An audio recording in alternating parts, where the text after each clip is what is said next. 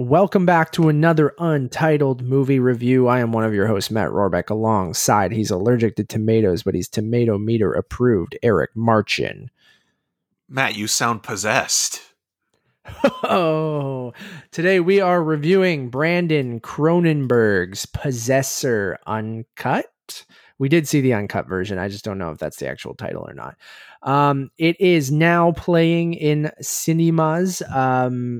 Preface this with whatever Eric and I think about this movie does not necessarily mean we think you should go to a theater to see it or not see it. I'd actually right now, we used to say, make a decision on your own. I'd tell you right now, probably just don't go to the theater. Depending on where you are. I mean, in Ontario, cases are on the rise. I'm once again not comfortable with how things are going to go to a theater again. So I can't tell you that you should. We will still review this, and basically our opinion will be, should you watch this at home or should you not watch this at home? Not really, should you go to a theater? Because Eric, I think you're in the same boat. I wouldn't suggest anyone go to a theater right now.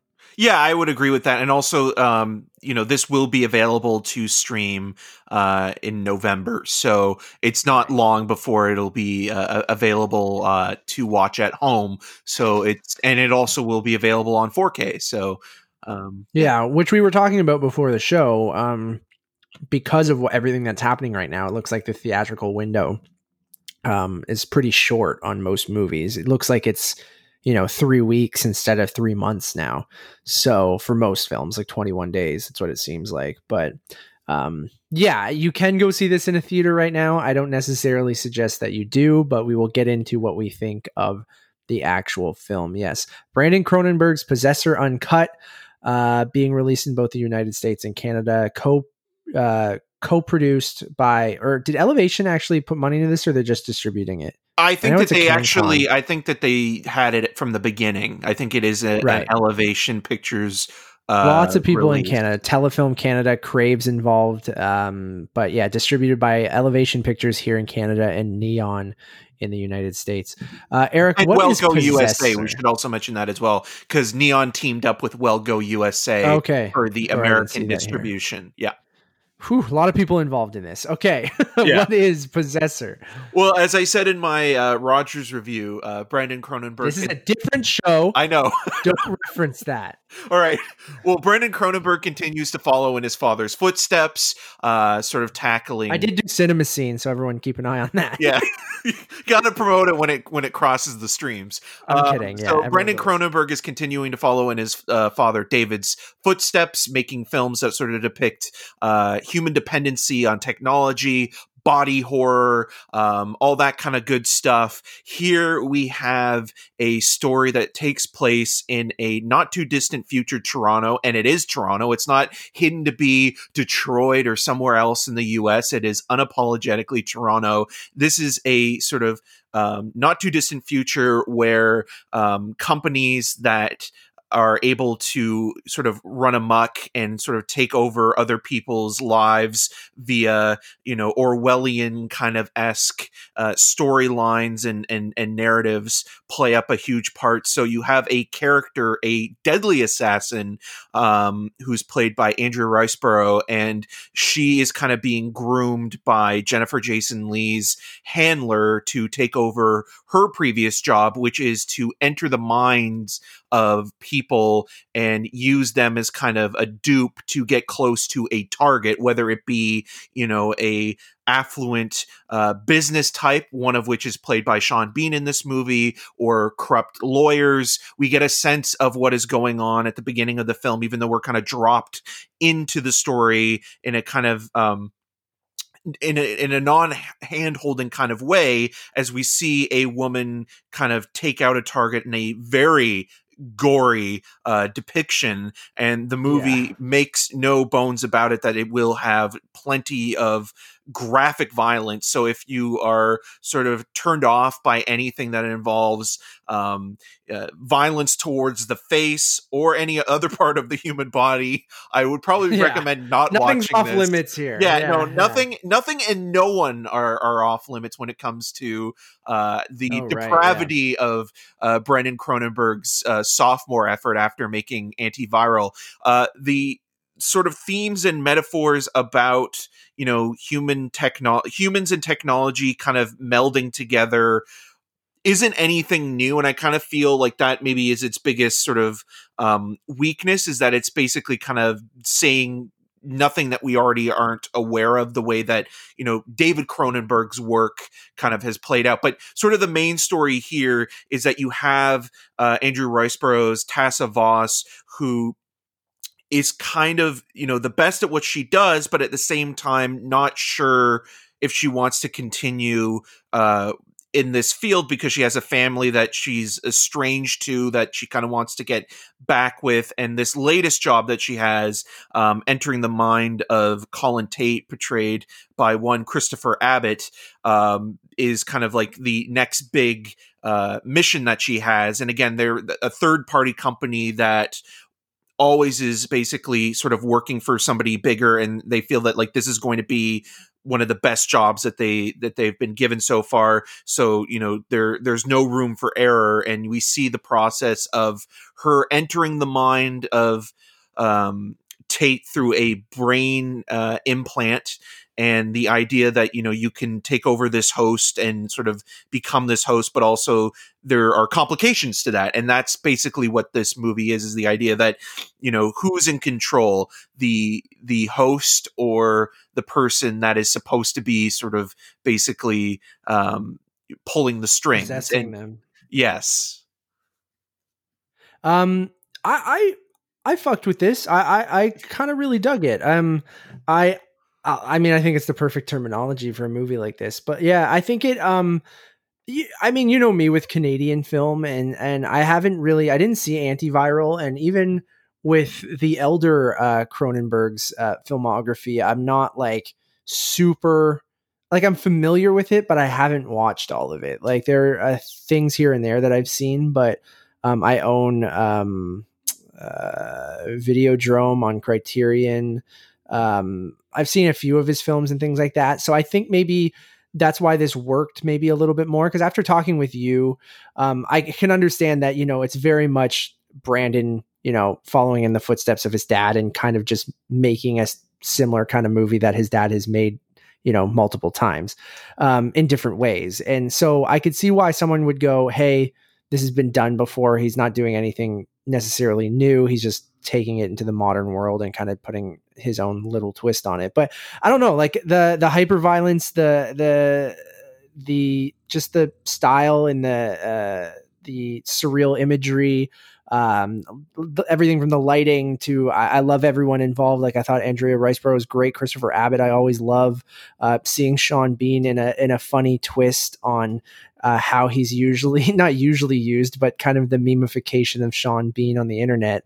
I think is kind of played in a fun way in this movie. I don't know if that was intentional or not, but I thought it was pretty intentional. Right. I don't know. Like, I thought it was highly entertaining, pretty fucked up, fun watch. And I don't know. Like, I kind of really dug it, and it kind of and I have this sort of stigma on Canadian films that they never feel, polished enough, or there's something off about them, or like, I don't know, they don't get enough budget, or maybe the people involved, the actors involved aren't, up to par and things like that, where everything just always, you can kind of, it feels Canadian, where this is unapologetically Canadian, like you said, where it takes place in Toronto, much like the elder Cronenberg's movies did as well. But I liked that about it, but it never felt like that type of Canadian movie that I always go, oh God, there's just something off about this right away, where it feels like a Hollywood movie. And it's just actually, it doesn't in the way that it's just so fucking violent to the point where it doesn't give a fuck who was going to distribute this. And I think it would have probably been cut down if we weren't in this time right now, where I feel like theaters are desperate to have, movies in their cinemas where they're just like, listen, we don't care if it gets an R or NC-17 or whatever it gets. We'll just let you put it in our theaters because we need things for people to watch. But anyways, I don't have like a ton to say other than like, I kind of vibed with it. And I made me want to go back and watch Antiviral. And it made me, after talking to you, which has always been on my, watch list, is to actually go back and watch Cronenberg's filmography. We might be watching one in a few Are we going to days. watch The So Fly? we are. I I've think never you need to watched it. watch it. Yeah. So we'll Yeah. have to eat beforehand because you will not want to eat afterwards. I have a lot to say about this because it's one of those things where like I'm mixed positive on this movie. I like a lot of what you're saying, like the idea of setting this movie in Toronto, but not making a big deal about it, even though like it is very integral to the story. And I like the idea of like a dystopian-esque future kind of Yeah. set in a kind of overcast, kind of wintry Toronto. Like it lends itself perfectly with the kind of the grayness of it and the kind of almost exhausting defeatist attitude of many of the characters in this kind of doom and gloom kind of society that we live in. And I also even enjoy kind of like, again, the Orwellian nature of it, of like the company that Colin Tate works for, Christopher Abbott's character, who is the future son-in-law of Sean Right. Bean's character. He's engaged to Tuppence Middleton, who, funnily enough, was the lead in Disappearance at Clifton Hill, which co-starred David Cronenberg in a rare acting role. Maybe that's how that all came together. Yeah, and so anyway, so like I actually like that the job that he has is to basically kind of go online and spy on people, but specifically the thing that they're spying on is furniture and drapes, and seeing like what kind of information they can take from that. So whether you see two people having sex, or whatever somebody does with their computer on, and no tape on their webcams. The funny thing is like that's not the thing that they're zooming on. They're not getting intel to blackmail somebody. They're just trying to find out what is the latest kind of like fashion trend in drapes. Yeah, which I thought is an interesting commentary on how privacy online right now. And I mean, there's all the Facebook's getting in a lot of trouble for it, for tracking people. And I mean, I work in advertising and know how retargeting and remarketing works, and how it can follow you from website to website to kind of see what you click on. So I think like you said, adding that another layer of this dystopian society that you hit a accept on your privacy statement, you're basically giving this company permission to look through your webcam at all times just to see what you put in your office or what you put in your bedroom. And yeah, that's such an interesting job in the sense of putting on VR goggles and you're put on a different duty. And like, it's supposed to be like the worst job at this company, which is at this, ironically, weirdly, the CBC building. And then it's very noticeable if you're from Toronto that it's in the CBC building. And then, yeah, having this person. You could say it's just mind numbing. And then you're put onto a different thing. So it's not necessarily always blinds, but you might be put on blinds that day. Sorry, my alarm's going off. So yeah, anyways, I wanted to jump in there and just thought that was an interesting kind of extra thing on, when these movies blend, technology with humanity, and just kind of have a little bit of a social commentary on, how we fuck with the internet and technology and things like that. Right. And like, I think my biggest sort of, I mean, besides the nepotism aspect of it, which is there, and I think it is a fair criticism, especially when you cast someone like Jennifer Jason Leigh, who worked with David Cronenberg on Existence, which is a movie about, the lines between reality and video game, virtual reality gameplay blurring together, and even Videodrome. I mean, Videodrome, some of the sort of commentary, and even one of the headsets in Videodrome looks very similar to the headset that Andrew Riceborough wears when she goes under. So like, there are those similarities that are being explored, and there's nothing wrong with that. Cause I mean, David Cronenberg was obsessed with, Canadian philosopher Marshall McLuhan. So it all kind of stemming from that as well. But stemming, which is another term that again, Cronenberg has explored. But you look at like something like Antiviral, which is a movie about sort of like a literal version of celebrity consumerism, where, people are so obsessed with celebrity that they're willing to buy and grow skin and flesh of their favorite celebrity and eat it to feel closer to that celebrity, with Caleb Landry Jones and Sarah Gadon. And this is to do with, corporate takeover in a very very literal fashion. The idea Right, that, right, right. a corporation takes over, the mind and body and tells you what to do and you have no control. And, maybe for the first time, the consumer wakes up and is fighting back. And that takes the form of Colin Tate, who isn't an innocent guy. I mean, he's cheating on his fiance. He's, not a squeaky clean person, but at the same time, it's trying to say, like, just because we're in a situation like this doesn't mean he deserves this kind of treatment. And it is interesting as well because Andrew Riceborough's character, who you're kind of weirdly supposed to root for as she's going on this mission and as she's going to succeed in sort of handling the situation, is a horrible person. I mean, Oh, what she yeah, is she's doing is murdering. terrible. Yeah, And she, for the most part, doesn't really have any connections back in sort of, her own life, with the exception of her family. And I think that sort of is all handled very interestingly. But I think some of the editing and the style, it kind of reminded me a little bit of like a well-made student film, and sort of how it's sure. visualizing its concept of sort of man and machine melding, and the idea of, again, Or sort of, fighting with two different, yeah, fighting with someone's conscious. yeah, Yeah, and where does like the female version of that end and the male version of that begin, and sort of the mixture of that, and the idea of like, are the thoughts that this character has his own, or are they the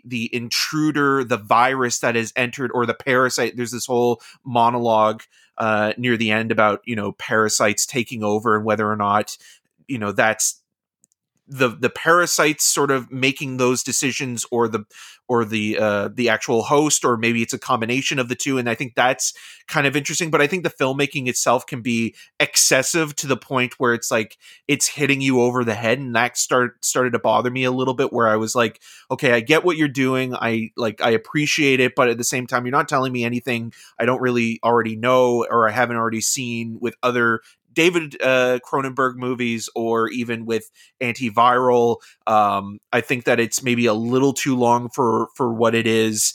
And I think, like, once you kind of get to its inevitable wrap up, it kind of feels a little bit predictable in its kind of, beginning and end. And also some of the way that, when we're kind of first introduced to this third party corporation that works on behalf of major corporations, that's run by Jennifer Jason Leigh and these scientists, some of the shots I found to be a little bit jarring, in that, again, the student film kind of way, where it's like it's shot with a lot of leading room, and you have like characters that are kind of framed to the left of center, or kind of like on the side. You know what I'm talking right, right. about? And Yep. even with like, and again, I don't want to, say that this movie is better or what have you, but I mean, I think I enjoyed the debriefing sequences more in something like Blade Runner 2049 than Possessor Uncut, where you have scenes Right. where after a mission, or after, a case, you have a Trying to scene. see how much memory loss there Yeah, was and yeah. If stuff. there's any charring, that was a word that was used. I thought was kind of interesting, or Oh, that charring. Yeah, that yeah. the person is still kind of their mind is intact Themselves. Yeah. after linking with another body, and like how that also plays a huge role in sort of like, syncing the two minds together so one can take over, and how that makes a more complicated situation. It's very much a Cronenberg movie through and through. So, but it also kind of feels like some of the pitfalls of the film are from a young a young Brandon Cronenberg, the way that, a young David Cronenberg, was also very blunt with, his metaphors and messaging in movies like Shivers and Rabid and things like that. And it's not that I'm against those things. It's just that, I think that David matured as he kind of went on, but also he was ahead of the curve at the time. Like like Right. people weren't talking about reality TV and consumerism the way that Videodrome was in 1983 until, the late 90s. So like David was always kind of the guy that kind of knew what was coming in a weird way. Like he always was, bringing up ideas that felt like, okay, this maybe is a little bit ahead of its time, Yeah, and no one is thinking this way right now, and he's yeah, bringing new things to the table and new things for you to think about. Where Brandon in this movie, like you said, I think you used the perfect word, is a little derivative of what his dad, has already been doing for 30 years before he was born, probably, right? yeah. So, and I can totally see that, and like you said, yeah, he's early in his career, and I don't mind the fact that you kind of take your father's legacy and you try to continue that. I'm totally down for that. And nepotism, whatever you want to. There's so much of that in Hollywood that can't even bother me anymore. Like Yeah, it is what it is. I'm not Like, bothered by his like him getting a job based on like yeah, his name. I mean, David Cronenberg, I think, is one of the most underrated, and I think, in my opinion, one of the great filmmakers, and kind of put Canada on the map in a way, previously that Canada wasn't before. Because when we think of Canadian films, you usually think of documentaries or these like little kind of indie movies that are questionable in terms of their style and what have you. I or mean, you we think of Canadian directors just making Hollywood movies. yeah. Where David Cronenberg is such a fascinating kind of subject to talk about, because he's a guy that has been in both, where he's made like movies that are Canadian, but they're genre movies that are made in Canada, that are made, mostly through, like, at least in his early career, with The Brood and Scanners and Shivers, that were tax dollar incentive movies, where you'd have independent companies and dentists, things like that, putting money into the movie as a tax return at the end of the year. And then, like, as he was progressing, and getting his name out there, and people like Martin Scorsese were taking note of him, he made movies like Stephen King's The Dead Zone, and would go on to make The Fly, which were commercial successes internationally and very much in America. And body horror, when you mention that term, the first name that always comes up is David Cronenberg. So, like, he's just, I think, one of the most important Canadian filmmakers in sort of putting, this country on the map, but also sort of bringing a style that wasn't inherently sort of associated with Canada at that point. So, like, that's something that a legacy that kind of is integral. And I kind of feel bad for Brendan Cronenberg, because I'm sure he does share many interests that are similar to his dad, but wants to make his own sort of way. But it's hard not to compare both of these movies to David's work. Of course, and like I said, I'm cool with him trying to continue that. And this movie worked for me. Like, it was unsettling. I liked the hyper violence, which you don't see. I mean, there are movies that obviously are very gory still, but just not in the way like we know of David's work too. So I don't know, like, it's horrifyingly gross at times, Yeah. and like, I don't know, I vibed with that, and I just like the idea of I like dystopian, futuristic kind of movies that deal with technology and things like that. So that's why I probably should go back and watch David's stuff. But I don't know, this worked with me. I really love Christopher Abbott. I thought, like, the movie kind of shifts, and Andrea Riseborough is obviously the lead, but she's obviously possessing Christopher Abbott for the majority of the movie. So he really kind of takes the Abbott's lead here. playing And two roles. He's yeah, playing a version of Colin Tate, his character, but he's also playing a version of Andrea Riseborough's character, playing right? him. Yeah. Yeah. So, and that's what I love. I think he's such a versatile actor, and I think he is super underrated too. And we recently saw him in Black Bear as well, which we'll have a review up very shortly for you guys to check out, which played Cinefest Sudbury. And he's just consistently like one of those guys that I love seeing pop up in movies. And he's always working with interesting people and doing like dark subject matter or weird movies, and I always appreciate him for that. And I think this is the vaping. Yeah, Don't always forget that. vaping. Yeah, God bless him. There's so much vaping in all these movies we've seen lately. Anyways, yeah, I don't know. Like, I think this is the perfect time for a movie like this to be coming out, because I feel like it'll get a little bit more attention than if it was just kind of, not dumped, but put out with, a plethora of other, awards baity movies or blockbusters or things like that. Because a movie that is this like kind of unsettling and violent and Uncut, if you will.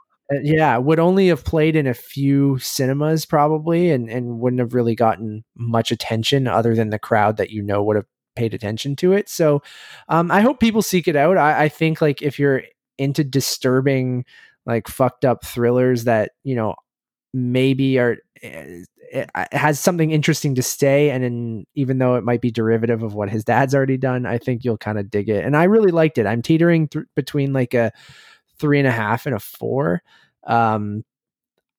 But God, I don't know. I'm gonna go the 3.5 with it on. I'm gonna go 3. I really liked it. I'm gonna go 3. I still appreciate what is being shown, and it just kind of made me miss David Cronenberg in a way, because we haven't gotten one of these movies in a very long time. So, like normally a film like this I might be a little harsher to, because again, it's kind of mimicking, the original model. But I do think that there are moments in this movie that are graphic, but it did also leave me a little bit cold. Like watching the film, I wasn't sort of grossed out in a way that I think the Right. movie wants you to be, or shocked in a way that the movie It's wants brutal, you to be. but like I don't know if I it's also think that's yeah. just because we're film critics and we see a lot of stuff, and like we're almost desensitized to violence in a certain manner. But I could see could you imagine watching this and like if it played TIFF and it played like at the Elgin Theater or something like that, and hearing like people walking out, yeah, and like hearing the reactions to certain scenes, like I think that could have been like that's an unfortunate aspect of of many that's going on with the pandemic, is that the social experience has kind of been taken away, and I think that this would have been one that would have been very interesting to have while watching a movie such as this. So yeah, I'd agree with that. A cool Halloween mask that will probably maybe come out eventually. Right. But I don't know. I vibed with it. I think I'd like to give it another a watch even maybe. But yeah, I vibed with it. Okay, guys. Thank you all for listening. I don't know if I mentioned it earlier, but we have 2 other podcasts that I would love for you guys to go subscribe to. The Untitled Movie Podcast, where our 77th draft should be available for you guys very, very soon, where Eric and I kind of go over our festival experience this year, as well as kind of some of the most recent news in the entertainment industry. There's been quite a bit lately with movies getting delayed, casting, different directors jumping aboard things. So we got lots to talk about there, as well as Untitled Movie Conversations, where we interview people from around the industry. Our most recent episode, another psychological thriller, but in very different ways. We interviewed Jay Wadley, who's the composer for Charlie Kaufman's I'm Thinking of Ending Things. Please toss us a review on your podcast service of choice. We'd really, really appreciate it.